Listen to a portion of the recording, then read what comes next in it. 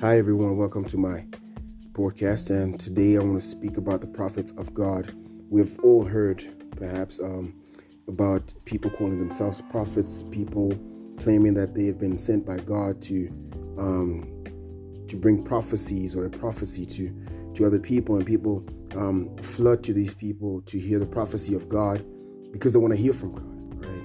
A lot of these people who go there to hear this prophecy from God do not read the Word of God for themselves. They are people who these are people who are in need of help, who are in need to hear what God is saying to them specifically, and what God is about to do in their lives. Hence, you see all this commotion of people flooding to a specific prophet, and I'm using that term loosely because that is what these people call themselves. So these people are flooding to these venues to get a prophecy, to get a blessing from these so-called prophets, right? So one thing that I want you to know, that the prophets of the Old Testament were people uniquely called of God and supernaturally given God's message to pass on to us. So these people are called by God, and God himself is the one who called them, all right, to give the message of God. God spoke his word through the lips and writings of the prophets.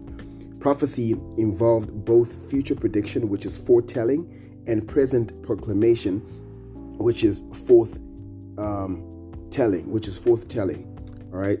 So these are the two parts of what prophecy is in the Old Testament or in the Bible. Right. The prophets were endowed by the Holy Spirit. Were given the Holy Spirit, that their words were from God. So this was to show that the authority that these prophets are speaking with is from God himself. That is why prophetic messages were often prefaced with or introduced rather with the words or the phrase, "Thus says the Lord." So these prophets were speaking on behalf of God. God was using them as his mouthpiece to speak to these people, which is quite contrary to what's happening in the world right now, right? If somebody's calling themselves a prophet and he's not preaching what is in the Word of God, for example, we've seen people giving desperate people things to eat, right? Like eating grass, snakes, drinking petrol, which is unbiblical. It is not in the Bible. So those people are not prophets, all right? The prophets were reformers of Israel's religion. So these people were sent by God to reform Israel's religion.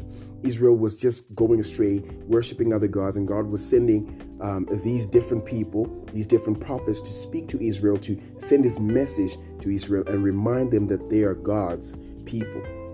They call people back to pure worship and obedience to God. Although the prophets were the critical way of Jewish worship, often degenerated into mere ritual, that they did not condemn or attack the original forms of worship that God had given his people.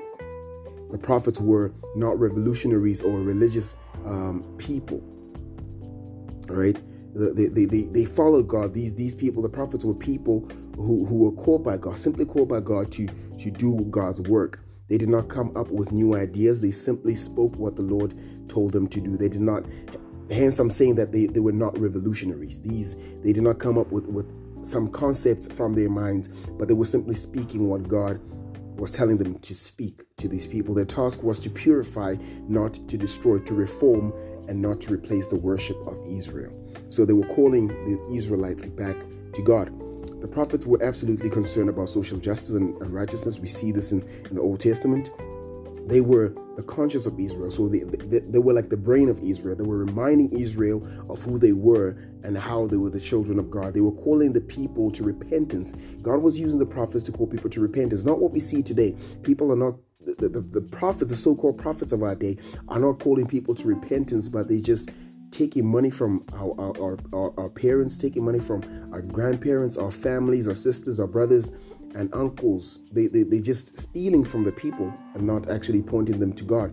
They also functioned as God's covenantal lawsuit prosecutors. So what would happen is that these are the people that would bring the law of God to the people, right? To the people of God, and remind them, God is a holy God, and therefore you should live in a way that is holy because you are God's people. They served subpoenas, if you will, like in court when the court gives somebody a subpoena to actually bring them back to bring them into court so that they can discuss or maybe speak about certain things. All right, so they serve these things. They call the nation out for violating the terms of the covenant of God. So they broke the law of God, and therefore the prophets would call the people to repentance. Prophets spoke with divine authority because God specifically called them to be his spokesman. They did not inherit their office, nor were they elected to it. The immediate call from God, coupled with the Holy Spirit's power, constituted the prophets' credentials. So the prophets were what they were because God is the one who has called them, and therefore they were endowed with the Holy Spirit. False prophets were a constant problem in Israel, even in our day. Instead of speaking of the oracles of God, they related their own dreams and opinions, telling people only what they wanted to hear, giving people what the itching ears want to hear. The true prophets were frequently severely persecuted. They were killed and rejected by their contemporaries. The people that they lived with hated them, for refusing to compromise the proclamation of the whole counsel of God. Sometimes the books of the prophets are divided into major prophets and the minor prophets.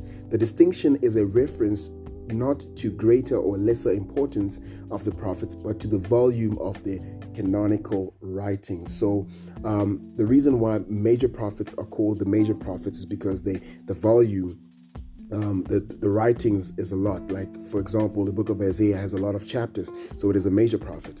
And you have minor prophets, right? According to their volumes.